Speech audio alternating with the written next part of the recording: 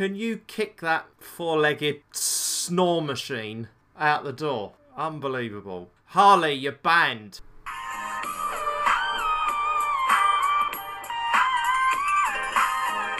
Broadcasting from Essex, it's the 12th of July 2021 and you're listening to Salonomics.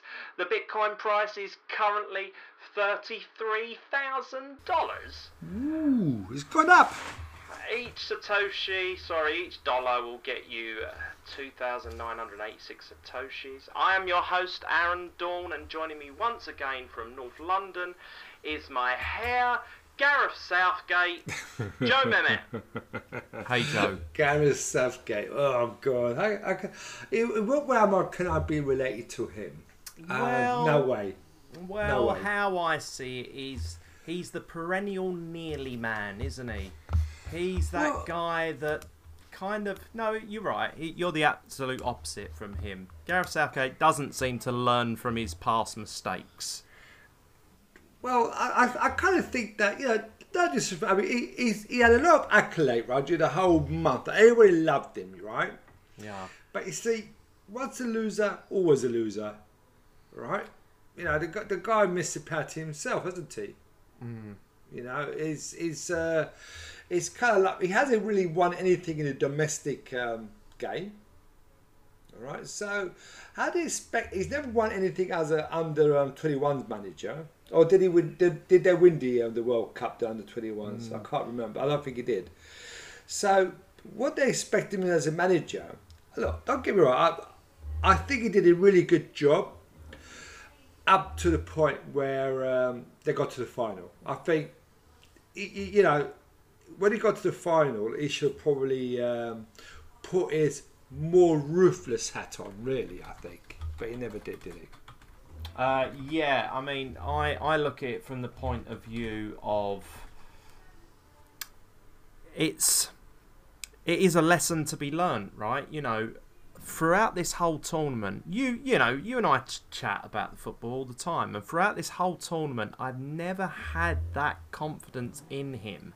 And it simply was because everyone praised him and said what a great job he did in the last World Cup. Whereas if you actually analyse the data, and you know that I love data, we won 3 games and we lost 3 games in the last World Cup. And that got us to the semi-finals. And getting to the semi-finals really did hide the actual experiment of him as a football manager. That was his first tournament. Everyone saw it as, he did really well. We got to the semis. But no one really accounted for the fact that there was no Holland, Italy, Germany, Brazil, Spain. England had it all there. It was written in the stars. We had 6 games at home.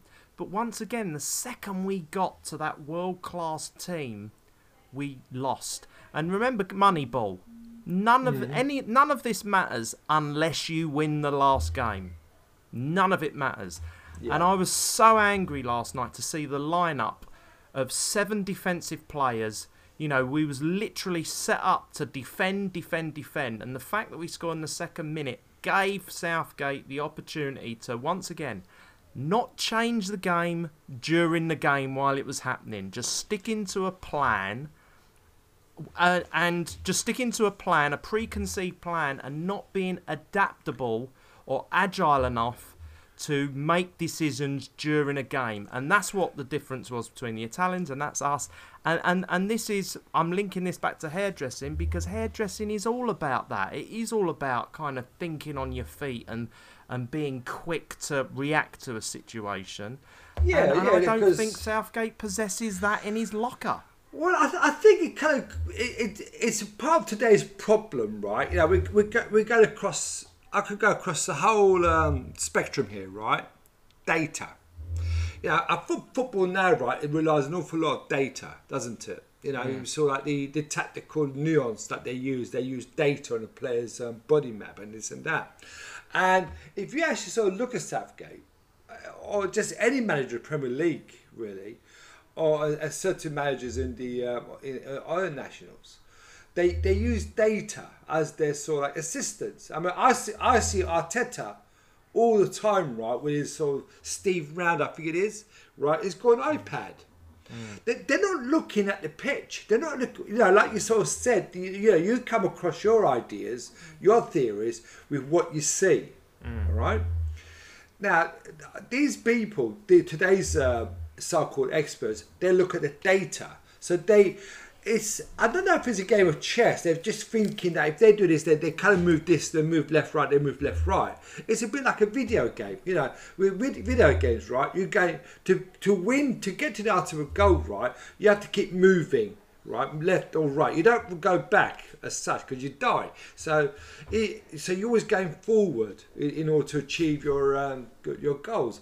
And I kind of think that that's the way Southgate and certain managers that I don't particularly like are using their theories based on to get the results, rather than actually acting on a situation. Which, as hairdressers, like you sort of said, I mean, I've done haircuts where you consulted the client, said, "I'm going to do this, I'm going to do this." Yeah, you go for it. And then what they're sort of like, as you cut in their head, they think, "Oh, bugger, I think I made a mistake. I'm not going to like this." How do you react to that? The next haircut you're going to do, which is a follow on from what you were doing, they're not going to like. So, do you stop that haircut? Because you can't put the hair back on, could you? No, that's right, and that's what I think about last night. Of course, we're all proud of all the players, for getting England to the first final for 55 years. But it's only now the tournament's finished.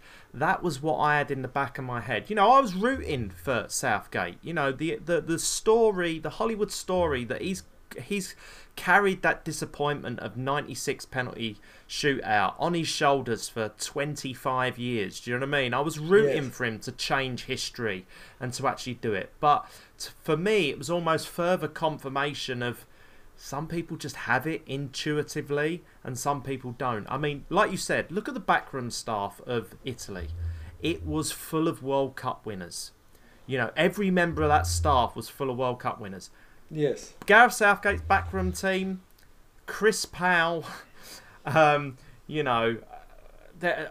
just a bunch of people that have never really achieved much within the game. Do you know what I mean? That doesn't have that 1% which turns a victory, which basically turns a defeat into a victory. Well, there's a certain skill, not certain skill, but certain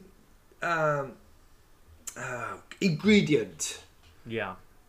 A serial winner does. I think Harry Kane for Tottenham is an amazing striker, right?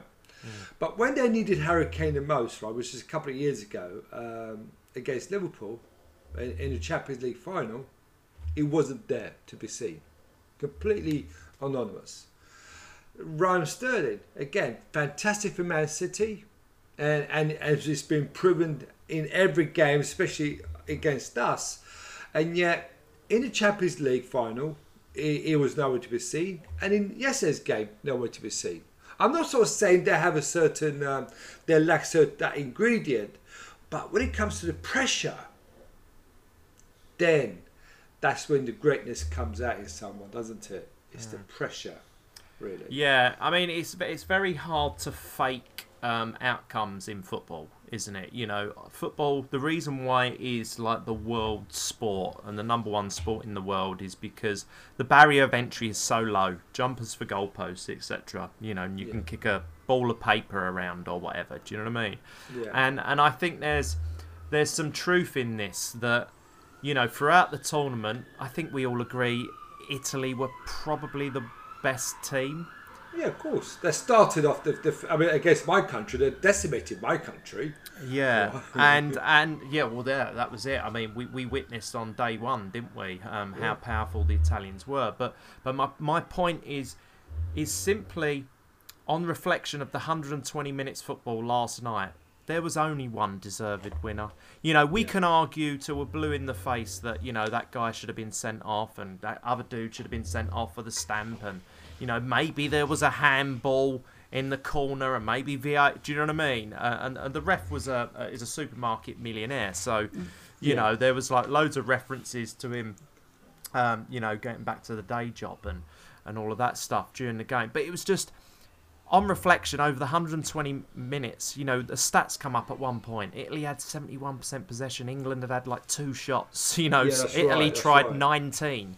It's like, it would have been daylight robbery if England had won that on penalty kicks last night. Yeah. But, you know, I'm still gutted because for me, everyone in the nation's gone back to being slightly more depressed than they were yesterday. You know, that excitement and optimism of an entire country's kind of been killed overnight. Well, yeah, I kind of like, because I was working yesterday, right? I sort of, it was quite a nice day, actually.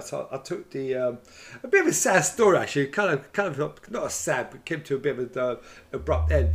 I did a client yesterday in Fulham, and I saw 2 haircuts. So I took the bike with me, and so I thought, right, I'm going to go to Wembley, and as you know, I like collecting football programs. So I thought, right, I'm going to go to Wembley. I'm going to sort of and buy some football program, which I did ask if you wanted one as well, and my nephew and everything. So I'll go to Wembley, and I don't know if you've been in Wembley recently. Right? I mean, the last time I haven't. I'm more concerned with the snoring coming through your speaker, mate. It's really loud. It did come under my. Can you kick that 4-legged snore machine out the door? Yeah, and unbelievable. Yeah, Harley, you're banned. As it happens, not Harley, it's Duke. It's actually Duke, you're banned. Get out, cats. I got there, right, and I saw, like, I parked the bike up. I had to go to the front entrance of Wembley, right, where all the thing, and there was people, like, you know, this is about 12:30 hour in the morning, yeah.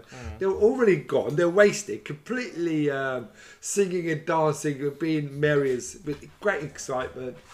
It really was a carnival atmosphere, you know, 12:30. I got a couple of programs, and I'm going, and everybody's happy, you know. You know, it really was. It's probably like our equivalent to the VE Day when the war ended. Like, you know what I mean? I can't remember another. No, I do actually. Princess Diana's wedding, actually, that was a. Yeah, I was going to say, like, you know, William and Kate's wedding and all of those like feel good events. That's probably due to the fact that us plebs got 2 days off instead of the normal 1, weren't it? Yeah. Do you remember that? Yeah. I don't know if you remember that. We actually got 2 bank holidays when they got. Now, I remember, I mean, Diana's wedding was the night before. Like, was London was absolutely brilliant. Like, you know, I remember being stuck in a traffic jam in Piccadilly, and this is in a motorbike. You know, sort of about 2 o'clock in the morning. Anyway, it was a glorious thing to sort of see. You know, and there was no talk about colour, race, genders, and everybody was together. You know what I mean? And you know, when you actually ride a motorbike through town or anything like that, you see life very differently. You know, when you're in the car, right, you know, you're stressed out yourself, but on a bike, right, you're moving around, there's freedom of the air, and you see life in a very different view, and like, it really was a joyous day, Aaron. It really was a wonderful day. Up to the final kick, I suppose. Up to that final kick, it really, that's when it all collapsed. But let me just continue. Anyway, it was about sort of when I picked the programs. It was about 1 o'clock, right? So I've been out since 7 o'clock doing to my client's house and doing cover haircuts and blah blah and blah blah. I was thinking, I'm really hungry, I am. So, should I go to the Ace Cafe, which is near Wembley, which is a sort of motorcyclist hangout, right? Or should I just stop at a nice cafeteria? Or should I stop off here? Yeah, I'm thinking of all these places where I can go and have a bit of lunch, you know what I mean? And I started riding my bike and I'm thinking, oh, I wish I did. And I thought, right, you know, I need to do a bit of shopping as well. Because I cooked the dinner the night before anyway, so the dinner was all figures. So all that, I needed bits and pieces because Rex was at Mother's house, so I had to have for all myself and so forth. I needed crisps and things like that. So I know I'll go to Sainsbury's. I could buy a bit of lunch and things like that. So I go to Upper Street and park the bike, go to Sainsbury's, pick a few things up, put it in my backpack, you know, with my hedges and stuff, with the football programs and everything, and I proceeded to go home. So literally, where Cross Street is, you know, which is where I'm off. I want to do a right, yeah. So I stopped by, and there's a taxi He's giving me way. All right. Now, what happened was there was a car. It was a side road. He started pulling out at the same time as I was proceeding to turn right. So I stopped because if I was moving, he could have hit me. So I stopped. Right. You know, emergency brake. And guess what happened? He got out and clocked you over the head? No. I stopped. In stopping, right, in emergency stopping, I fell. The bike just went bam. You didn't tell me this, Jesse. You fell off the No, bike. I was going to save it to the podcast, weren't I? It's probably fear of ridicule, probably. Right, you know what? And for fuck, like, you know what I mean? Because, you know, it's one of those things. Because the oncoming taxi driver gave me the way, but this guy decided to pull out instead. To pull out anyway. Thought he was talking to him and didn't see. Yeah, you know what I mean. He didn't see me. I saw him, and I put my brakes on, bam. And in that period, because I was in about sort of not 362, but 180 degree turn at that point. So I'm actually turning in. Yeah. When you snap, right, boom, I just fell. All of a sudden, much damage. What? Yeah, you got done much damage. Yeah, to the bike. The right hand side of the bike is gone. Oh no! Yeah, what a nightmare. Flipping hell, you know what I mean? How about you though? You didn't hurt your leg or anything? You didn't get your leg trapped on the ground or? No. Or was it just your ego? Well, you know the thing is, right? When you actually sort of got a bike on slightly on top of you, right? There's this superhuman strength that you never know you got. Right. Yeah, do you know what I mean? The adrenaline kicks in. Yeah, it really does. I'm 63 years old, right? And all of a sudden, I just sort of laid myself up from the bike, and I'm quite bruised on my right hand side. I'll be honest with you. Anyway, but no one came to help me except this motorcyclist stopped by. He goes, "You all right, man?" I goes, "Yeah. Just give me a hand, lift the bike up." Anyway, lifted the bike up, and you got straight back on it, and you sped home. Well, I had to, but I'm literally 100 yards away anyway. But that bloody taxi driver flipping, they all pulled away though. So yeah, my ego was bruised to sort of say the least on that one, mate. Yeah, but you know, bringing it back to hairdressing, I think this is the point, isn't it? You know, what lessons can we learn from, you know, having that bad experience? And that's probably the fundamental one, isn't it? You just got to get back on the bike and ride it. And the sooner you get that opportunity, the better. I just fear for, like, you know, these youngsters such as Saka and Rashford and Sancho.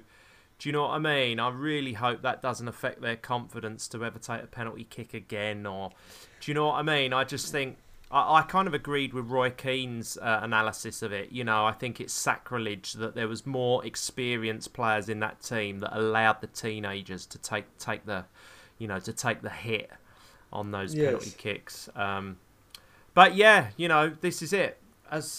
What can we learn from this? And it's the courage to continue that counts, right? It's that Winston Churchill quote about the war. You know, we can all give up, but it's the courage to continue that counts. And I really hope England become a much better and a much more solid team. I just doubt Southgate's the right man for the job because, like I said, he's made a mistake in the Croatia semi-final 4 years ago. He basically made exactly the same decision last night, and that was to go defensive and to try and eke a result out. He didn't learn from that mistake of like changing and adapting the game like the Croatians did 4 years ago, and that is my biggest issue. I hope he can get over that, because there must be a mental block to him to say, look, we've planned on playing this one way, and no matter what the plan is, we can't deviate from the plan. We've got to follow it through.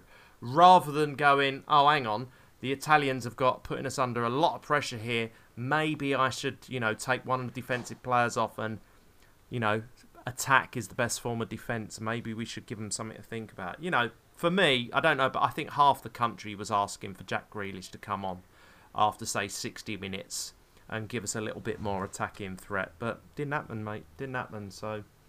There you go. Well done, England, for getting to the final. But you're not getting my respect until you win something. Well, I think look, it's very hard to win a major tournament, really, because you're going to get luck along the way. and and you need all the luck in the final as well. And that's what I think England. That's because they had luck in the. No, in the I disagree. I think the Italians made their own luck. They completely made their own luck. You know, so basically they want to talk about penalties, about it being a science and all of that stuff, and they've done their homework and they know that the keeper knows what way to dive, etc., etc. Right? Yeah. Well, surely if they'd have done the most basic bit of homework, which Donnarumma's never lost a penalty shootout, that would say to me, we don't want to go to penalties, lads. We want to win it in normal time.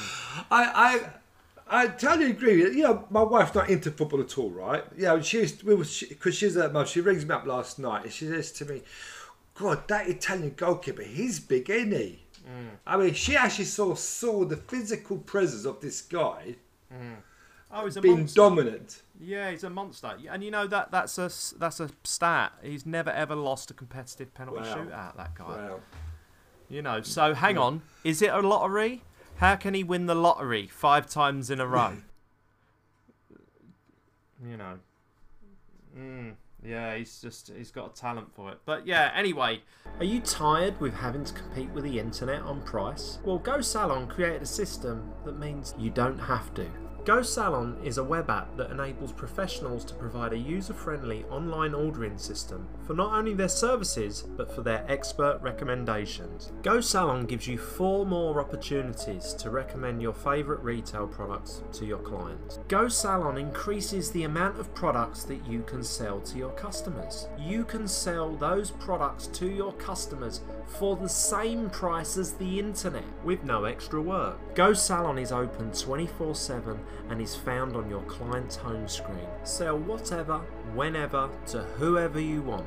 It's so simple to set up. Just go to gosalon.uk, enter your email address, reserve your namespace, and we will do the rest. Do it today. Become part of the retail revolution. Go Salon. Make retail easy. Let's close the chapter on football. What else? What else have you noticed from the world of politics and economics and hair and beauty over the last week? I was a bit disappointed with again going to the politics, right, on football and politics. There was a Tory backbencher, Natalie Elphicke, right? It was forced to grovel, a climb down by sort of suggesting that Marcus Rashford should be concentrating more on penalty taking rather than playing politics. And she's been forced to climb down on that statement. I mean, here is a woman, right, who's quite 100% right. I mean, Marcus, you see his run up, don't you? I mean, yeah, it's very odd. Pathetic run up. Yeah, it's very odd. Pathetic, to say the least, right? There's no confidence, there's no style, there's no panache.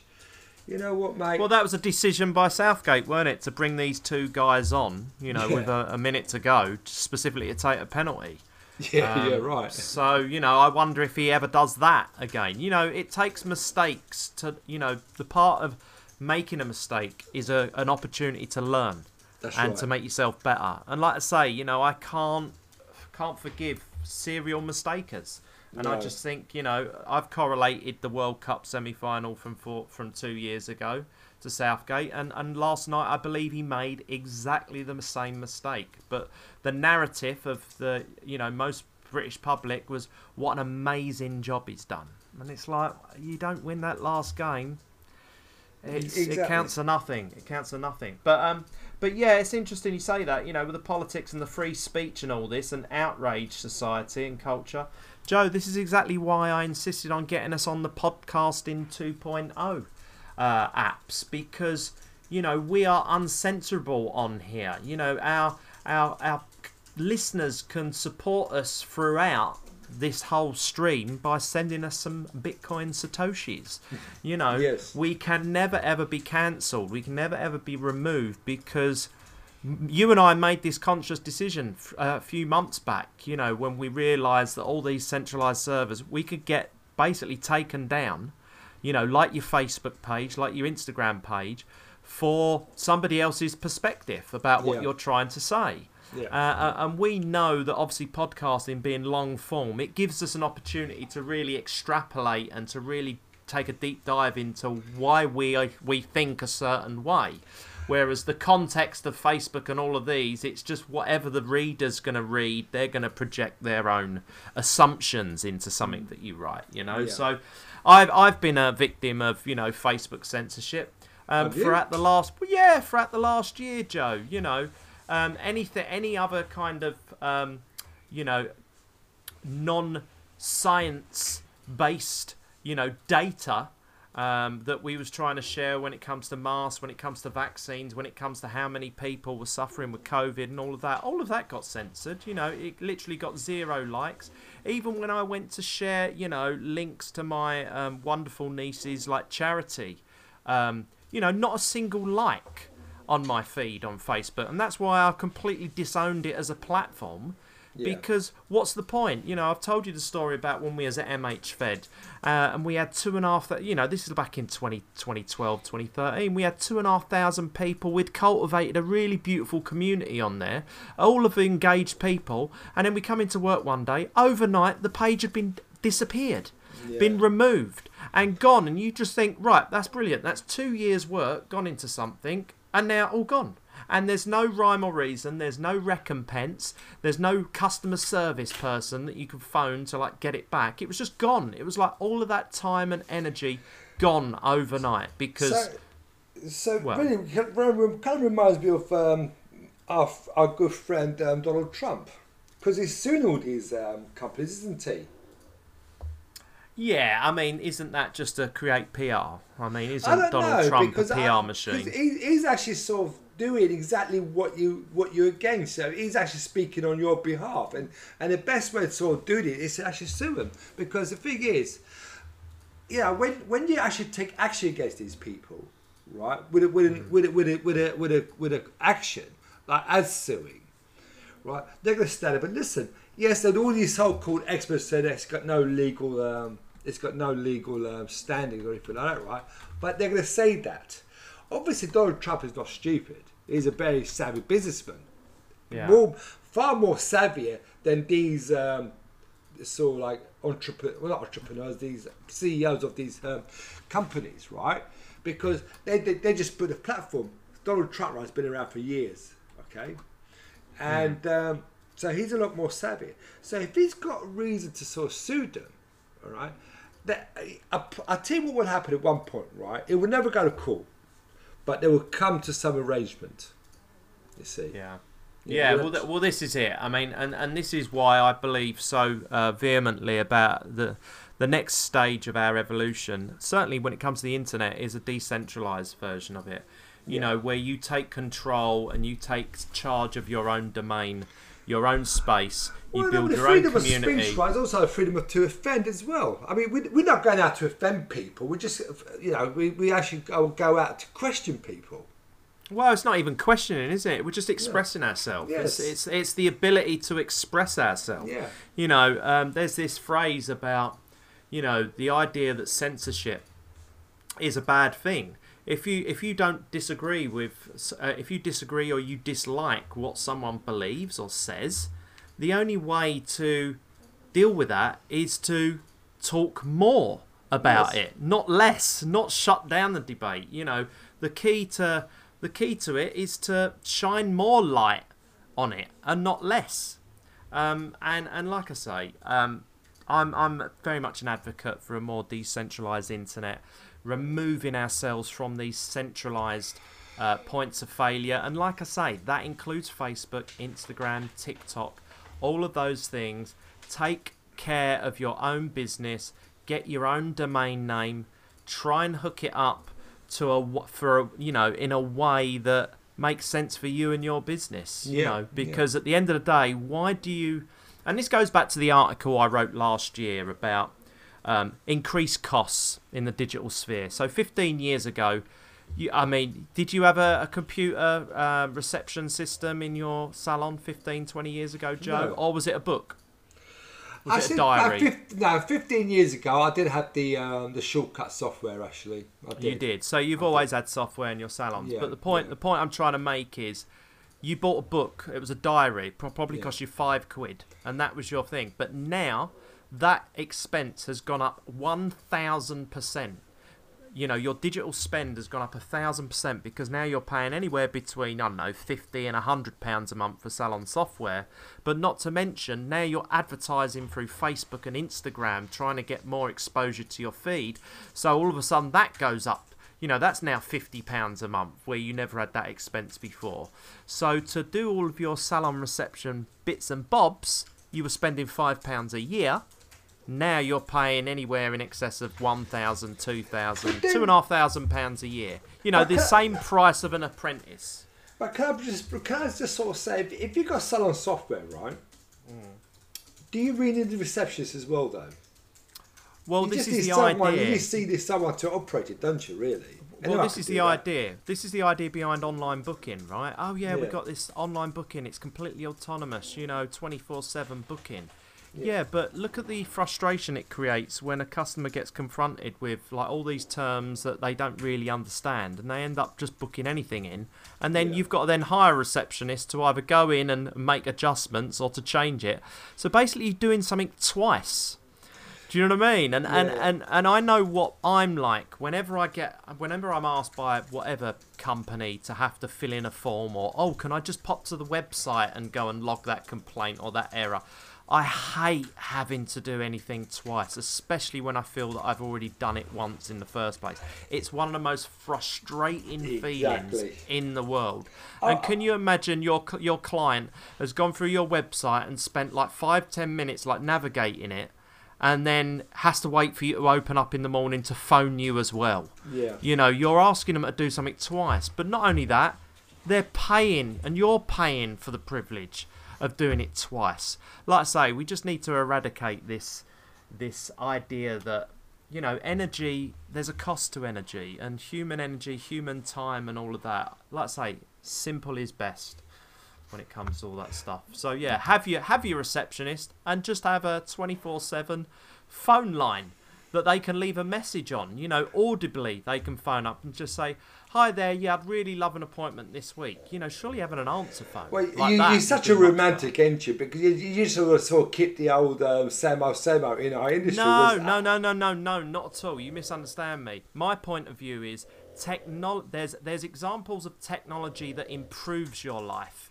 And then there's examples of new technology which don't improve your life. Yeah. For example, VAR technology in football. Do we believe that that's sped up the game and made the game more enjoyable? I think 100% no. It doesn't. It doesn't do the referees any favour apart from making the referees and the linesmen less accountable for their mistakes. So I think in society now, there's all this idea that technology is going to solve everything, but there's so many examples of analog things actually doing things a lot more better. And like I say, having the old diary book does it a lot more better than paying £2,500 for somebody else. I would disagree with that, to be honest with you. I really would. Right. I really do. I would disagree. Because listen, many times in my experiences, going through the old booking systems, right, the receptionist always makes mistakes. Always. For sure. Yeah, no, for sure. And somewhere along the line, right, you lose. I have lost clients, and I'm sure every hairdresser of my generation have lost clients through that booking system because, you know, human error. And when it comes to appointments, you cannot have human error, Aaron. You can't. You know, listen, I agree with you. But at the end of the day, there is a balance there, isn't there? You know, you're essentially paying an extra amount of money for technology, which isn't saving you any time, and I think that's my point. Yeah, that's my point. You know, this technology ends up creating more work than it saves, and like I say, it's that wastage. It's that wastage that I'm trying to combat with Go Salon. You know, trying to find that happy medium. So that, you know, and that was one of the models behind Go Salon. It was like, well, hang on, if we can create something that generates you a revenue that actually pays for itself, then surely that's got to be better than, you know, paying a subscription fee for a service where, you know, maybe you're not actually benefiting from it. So, well, no, it's all to do with interpretation, right? I think I did, and I think sort of like using uses software to its full potential and interpreting it, it requires a level of intelligence that I do believe in and accept actually. It's not a case of training. I really think it's about how to navigate. Hence, you know, I'm a gamer. I know you play games. Some people are fantastic at it. Some people are crap at it. Do you know what I mean? And it's just it's a case of interpretation. I think of it really. I think. Yeah, no, true. I mean, we did do an episode, didn't we? Salonomics 36, the salon to blow your mind. Yeah. And then that was the one. That was the interview I did with Jason Crows, where we spoke about using technology so it doesn't use you. Yeah. You know, it's about pinpointing those systems in your day-to-day life, which are actually giving you a time saving. You know, as well as obviously a monetary saving aspect, and reevaluating that, because obviously a lot of the narrative around that talk was about, well, is this social media actually good for us? Are we spending an inordinate amount of time doing social media for the actual rewards it's giving us? No, I complete waste of time. Yeah, and I agree with you on that. You know, sometimes, you know, salons work better in the local community, and you're probably better off using the leafleting, your local streets, you know, that analog technology, you know, using that to get more bums on seats in your salon than, you know, giving Facebook £150 to run ads. Exactly. You know? I mean, when we moved to Sloane Avenue after Burst Arcade, okay, I made a conscious effort, right, thinking, right, I'm moving back to Chelsea, and there's more people living in Chelsea than I could cater for. But at the same time, there's a lot of salons in Chelsea as well. There's Richard Ward, there's Aldo Capella, there's Harry's, there's Neville's, there's all these salons that I have to compete with. As an individual, they can't compete with me. But as a salons, I was nowhere near their level. All right? So I said to myself, I can't spend thousands of pounds on Facebook promotion, Google, all these kind of things. I can't. Yeah. One, because I don't believe in it either. All right. So what did I do? Actually, my wife gave me the idea. Actually, because she was an estate agent. Right? She used to sort of do flyers. I liked the idea. I wasn't too keen on it, right? Because I'm going back to an old, trusted formula rather than a new, innovative idea. And that's exactly what we did. I think we paid about £150 for thousands of leaflets. And what I did, right, I actually got the staff, the juniors, to actually do it, you know, prior to opening, all right? So that we all went out one day and just put it through letterboxes. You know, over there was flats as well and things like that. And you know what? It made people aware that we was there. And even the clients that I used to work in Knightsbridge who sort of disappeared, they kind of saw me back in town again. Right? So again, it did work far more effectively than any campaign I could have done on social media. Yeah, that's interesting, because that comes down to distraction and noise, doesn't it? You know, you're creating signal there and you're removing yourself from the noise. And this is what some people fail to comprehend. The fact that when you're on Facebook, when your sole channel to attract new customers and new clients is one of the social media networks, it's your client or your potential client is going to see it is being bombarded with other messages of distraction. So it's, you know, and we can draw that to, like, you know, the trade shows, for example. You've got 1,000 people in a room, you've got 50 companies all demonstrating, all exhibiting, all shouting at the top of their voice to try and get everyone's attention. Do you know what I mean? It's very hard in that scenario to increase your signal. You going back to doing the leaflets while everybody else is doing social media posts, you know what? You're actually removing yourself from the noise and you're creating that signal.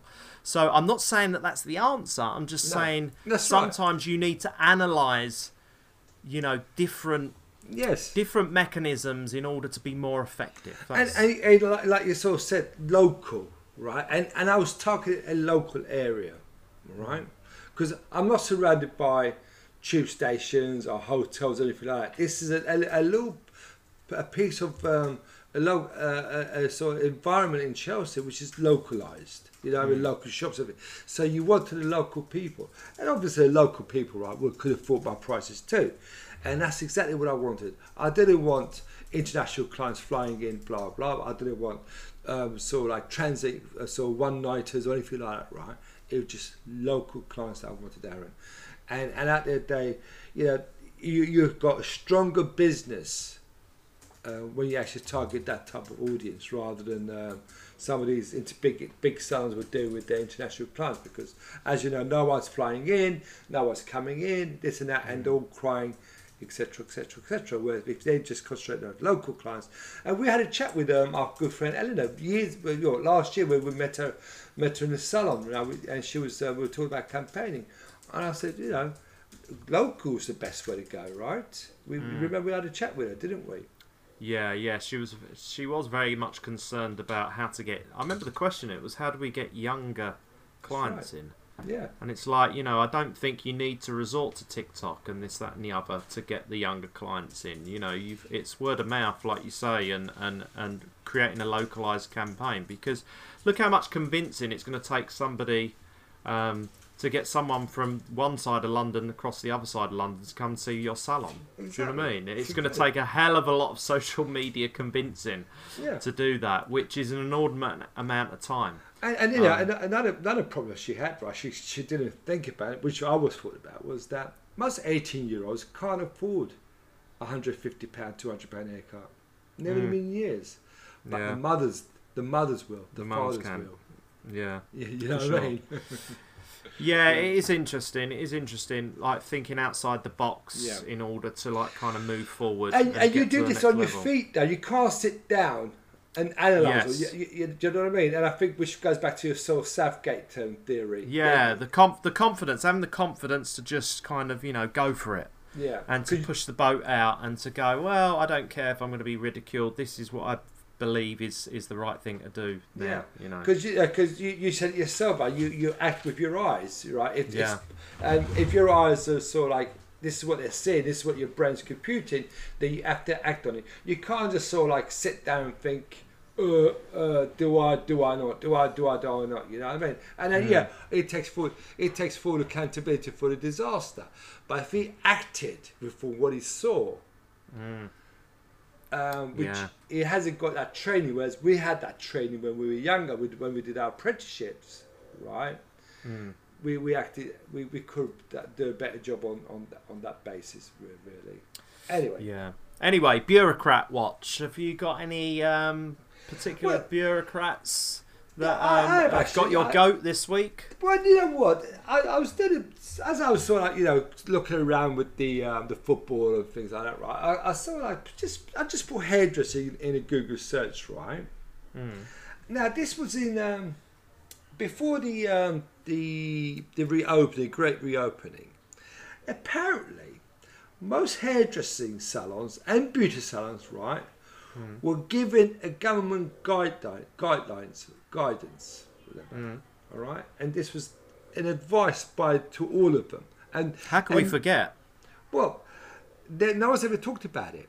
You see, this is what. Well, no, they haven't. You're right. Let's talk about it then. Let's talk about it. And there was a new government guidance, right? Was for that all beauty salons and hairdressers, right?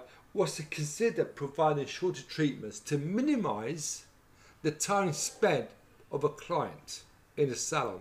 Hang on a second. Doesn't that go completely against the other advice that was handed out, which was, we're going to have to extend our appointment times in order to... Well, you could extend the appointment times to fit the clients in, right? Yeah. Because I remember we talked about it at one point, right? A client was supposed to have their hair washed. They can come in there with their hair pre-washed. There's not going to be no waiting, no blow drying, none of all this, right? Yeah. So basically, and most of the guidance all had that where possible extension on the end, didn't it? Yeah. So it gave you a get out clause, like the old VAR, clear and obvious error. Yeah, it gives them a get out clause to make any decision they want. Anyway, to my wisdom, I go on and I saw like on Instagram, on TikTok, or social media, right? What are all the salons doing? They're advertising what they've been doing, i.e., the colours, the curly hairs, the back of it, completely avoiding the government guidelines, right? It's like go in, do a haircut, do a blow dry, whatever, do a colour, and you let them go, right? You don't do all this fluffy, sugary images, which is they're all doing it still, mate. Yeah. So what you're saying is reduce your appointments, like cut it in half, and let them leave with wet hair, or Well, you could rough dry it, right? Or rough dry it rather than a blow. Yeah. No, okay, I get that. And the thing is, though, you ever started doing it? Yeah, I mean, you've done plenty of haircuts like I have, right? But when a client's shampooed, right, and they say, you cut me through. Now, if you don't have a water spray bottle next to you, right, by the time you get to the top of the section, that hair is dry, basically speaking, right, because of the friction of combing the hair through this and that, right? Hair just dries naturally through friction. So you could actually do a haircut, start doing a haircut. By the time you finish that haircut, it is virtually dry, Aaron. At least 60-70% dry. You know what I mean? So you don't need to go through all that fluffy blow dries again. And again, this is the salon's interpretation of thinking, right, we want to get as much money as possible, i.e. the more service they're providing, which is not really the government's guidelines. You know what I mean? Yeah, no, I get that. But like I say, we us as a creative industry, we always have give a little bit of pushback whenever somebody comes in and tries to tell us what to do and how to do it and where to do it from a point of like zero experience. So I suppose there is a natural period of time where people will figure that out. So obviously we've got another Boris announcement, haven't we, next week? It's supposed to be touted as Freedom Day, but it's probably going to be more like Bureaucracy Day. Because I'm expecting to have like so many rules. Whenever Boris and his band of merry doomers take to the podium, they always give answers that create a hell of a lot more questions than what they actually. Oh, that's right. They're taking us for a ride. Yeah, they are. I was in town the other day. I had to take a taxi, right, and it took me somewhere. It brought me back. Right? We were talking. He started with football chat, this and that, and then we got into the COVID thing. And he says to me, right? He said to me, "Look, I'm not anti-vaxxer. I'm not a conspiracy or anything, right?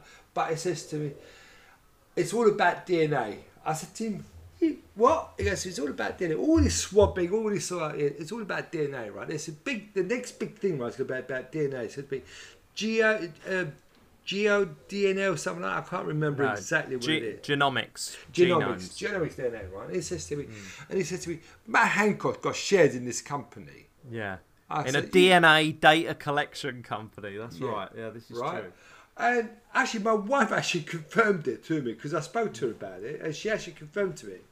And so again, you're thinking to yourself, conflict of interest. Yes. Yeah. Are we that keep stupid? testing, people. Keep testing. Yeah. Keep sticking those, cotton wool buds up your nose, up your ass. But you know where this company's based? We need China. That's right. That was They're a all joke, sending by it the to way. China. No way. I mean, Jesus Christ, mate. Oh. You couldn't make it up. You couldn't make it up. God. I mean, do you expect there to be a COVID crimes committee in the next 18 months, Joe? Oh, or do you think they're going to keep? Do you think they're going to keep flogging this dead horse? Well, I think the more they're not going to keep flog it, right? The more they get out of it, and eventually, once they sort of leave office, do they care? No, damage is done. Damage is done. This is short-termism, and like I say, it goes back on all of these technological advances. The unintended consequences of everything that you do on a day-to-day basis. You really want to send that tweet. You really want to put that post up there. And this is why they're creating that, right? To distract from the main objective, right? Do you know what I mean? The world is such a big mess with all this misinformation. There's been misinformation for years and years and years, Aaron.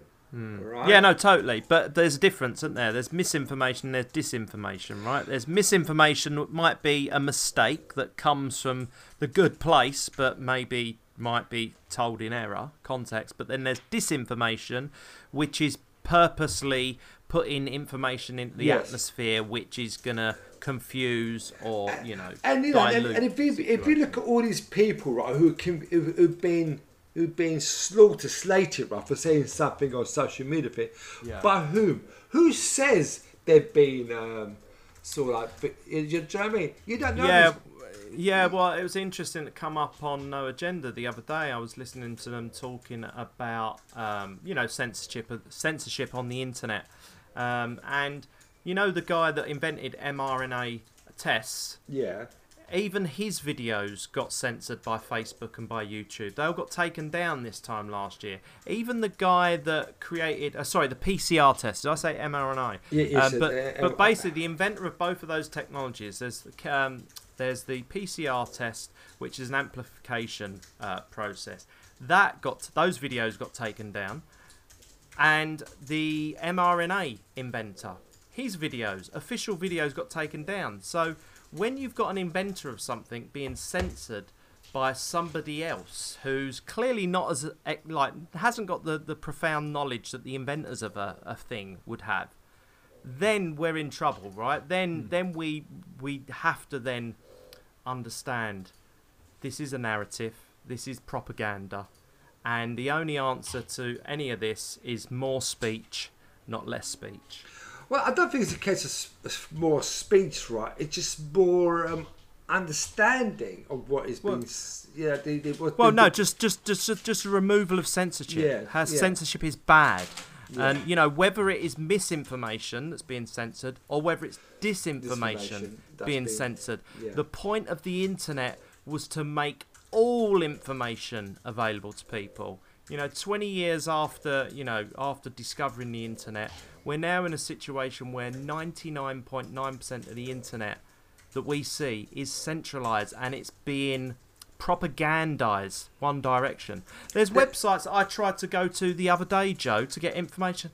My ISP wouldn't even allow me to go to those websites. Really? They said, and obviously this generic error message, so I have to go online and download a VPN and then I can find it, not a problem. But yeah, it's very, very sinister, all of this stuff, and like I say, podcasting is really the home of free speech. Podcasting 2.0 allows us to be able to carry on doing this without being censored. But the thing that I find really interesting about the whole thing, right, is how it affects our industry.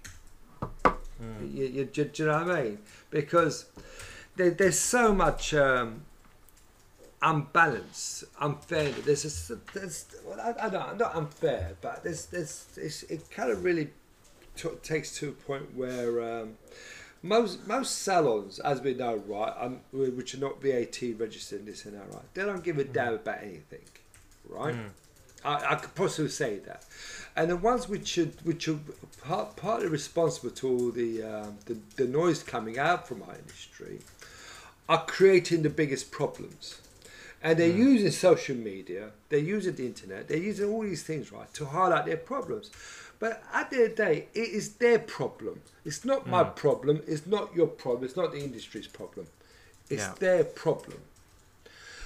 And they can't deal with it themselves. You know what I mean? Yeah, well said. And that's the thing. And they try and make it everybody else's problem. Yeah. That's the whole point in projecting it outwards like that. Exactly, and that's why I find it completely unfair that they're actually getting the platform, they're getting the awareness. I mean, they've been using this how sort of desperate they are, right? They're actually using mental health now in our industry just to highlight something that doesn't really exist. But this is the beauty about what I love about the hair and beauty industry. Is that everyone's their own little competitive ecosystem. You're only really competing, in your local environment. No one's competing. across the globe when it comes to hairdressing. Do you know what I mean? Yeah. The time has gone. It's about getting 1,000 true fans. It's not trying to have 1 million fans, because that's just too much work and unsustainable. I came up with an idea when I started Joe Carroll in Draycott Avenue, so like 19 years ago, so to say, right? And I sort of knew the technological advances that society was having. But there's one thing I knew also, right? That I had clients from America, I had clients from Hong Kong, I had clients from Africa, and these clients, right, that come to me also go to America or other places in the world. And what I wanted to sort of set up, right, and to this very day, no one's ever done it yet, was to have a communication portal between salons, where, say you went to my friend's salon in New York, and you sort of like, look, I need a haircut done, right? Instead of getting a colorist there to try and recommend his interpretation, you get in touch with me. And so saying, Joe, I've got Aaron here. He just wants to be able to tell, what did you use? No, listen, totally. This is something I thought about. That's a really, really good segue into, part of the tools that I'm trying to develop for Go Salon. So obviously, GDPR and people owning their own data. Yeah. I think that this has a point to prove in the salon industry as well. It'll be much more beneficial for the individual to own their own data when it comes to their hair history and things like that. So, like you say, it can be shared. I know back in the old school days, keeping your clients kind of, what colour you use was part and parcel of protecting your client from being snapped up by another salon. Do you know what I mean? But I think going forwards, I think that's a valid comment. And this is it, though. Most of us say, "Oh, that's my client." You don't touch it. You know what I mean? It just, and that's why I always believe with this campaign's right. We're all together. You never were, mate. Don't fool me. You know what I mean? Well, that's what I mean. That's why I'm trying to create Go Salon as decentralised as possible, so the individuals own their own data, their own information. They get their own referral fees. It really is release the shackles and be individual. We'll work together from it, right? Yeah, totally. Yeah, everyone will benefit from it. Yeah, absolutely. Do you know what I mean? Yes, Joe. Look, we are 57 minutes in, so I'm keen to wrap up. So, is there any other comments that you can make? Well, let's put it this way. I'm looking forward to the Olympics. You just want to pass comment on the trans weightlifter from New Zealand. Right? I can't wait for that, mate. I can't wait for the women's event to be dominated by former men. That's right. That's going to be incredibly entertaining from a meme point of view. Anyway. Watch this space. Watch this space. All right then, Joe. Thanks today. Where can people find you? On Twitter, on Salonomics. Go sell on the website. Yeah. And Telegram. Telegram's the best place. Salonomics.gosalon.uk. You can chat directly to us. Yes, and also the interesting thing about Telegram is that because I've got all these contacts on my phone, right? It actually tells you when people sort of join Telegram. That's right. Yeah. Andres Papa Thomas, John, say hello to him. I said I don't say hello to him. Yeah. Well, no, you should. You should say, "Hi, Thomas. Come and join my channel over at Salonomics, where we have interesting chat and debate." Clients, yeah, you know what I mean. We have interesting chat and interesting debate about the business side of salons. Yeah, exactly. I will do. All right then, mate. All right, mate. Well, look, I've got to crack on. So, yes. Was there any reaction to Edward Hemmings' podcast? I mean, I've just released your reaction to it today. Right. So, obviously that's a story well, we're following closely. Well, you should do, because he's got, 30,000 followers or something like that, hasn't he? Yeah, exactly, yeah. So, the problem with apprenticeships, that was 41A. Go and check that out if you haven't, the previous show. Edward really brings to the attention an interesting bureaucratic issue, Can I ask you a personal question? When you were chatting with Edward, was it as fun as chatting with me? Are you sort of like going to two-time me? Are you going to dump me? I just want to know where I stand. I just want to know where I stand in this relationship. No comment, Mr. Joe Mehmet. I plead the fifth. No, of course. I mean, Salonomics is Aaron and Joe. I mean, what's going on? What's going on? Oh, look. On that note, it's all seems like it's kicking off in your place. Yeah, my wife is sort of like all of a sudden going into a printing mode. She says sorry. Worries. All right, mate. No worries. Love you. All right, you. Take care. I'll speak to you very soon. Bye, Joe. Bye-bye. See you later.